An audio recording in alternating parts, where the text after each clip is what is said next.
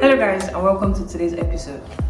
On today's episode, we'll be talking about a common, should I call it myth? But then, anyhow, before I speak about that, let me tell you a backstory about myself, a little bit, alright? So I grew up in a kind of family that, about my father especially, in a kind of family where I was loved, right? And it's not like they just said it with their mouth. Then, though, yeah? They didn't just say it, but we could feel it. Because my dad would show us, not just tell us. My mom tried her best to, even though she was like this iron woman, right? My brothers, especially my immediate brother, now he doesn't care about me anymore. But then, that time, that phase of my life was a phase where I was not starved of emotions, or starved of affection, or starved of love, or starved of attention or anything. And then when I now hear men now say, if you want a woman to pay attention to you, you should ignore her. If you ignore me, I'll forget you. Right? It's not because I would forget you, right? It's just because that has never counted as love for me.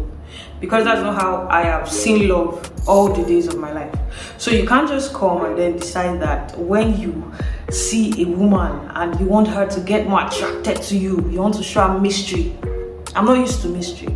If you start doing mystery, that's like for me, right? If you start doing mystery, I'll forget you and literally like get caught out of it, and whatever emotion I was even trying to build before probably die and drain out, right? So why am I telling you this story, right? It's quite easy to just like generalize statements like that, and you'll be shooting yourself in the leg if you first do not understand the kind of lady you are dealing with, right? If you know the lady is someone who has grown up with like full attention from her family, and then you think that if you ignore her for a couple of days, don't give her any attention, she'll come running to Big Daddy, you're joking. Not every lady is like that. So first you want to understand what kind of girl is this? What kind of girl am I dealing with first?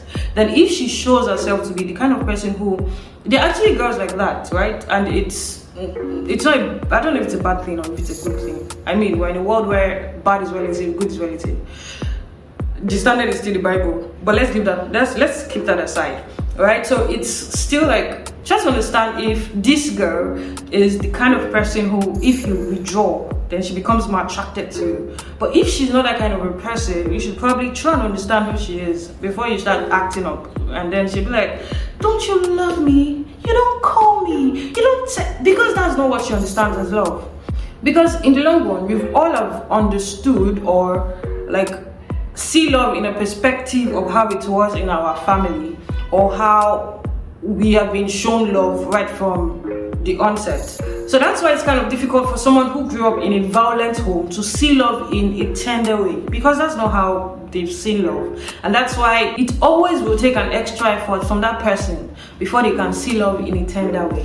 And that's why when you see people that are probably, they've been treated tenderly like an egg, it's difficult for them to also open up to an aggressive kind of love, of which there's nothing like an aggressive kind of love. Aggression is aggression. There's no love in aggression, right? Yeah, so many things that we've accepted in Africa that if we actually look at them, like it's just basic abuse. But anywho, I still want a roof over my head, so I will not talk about it.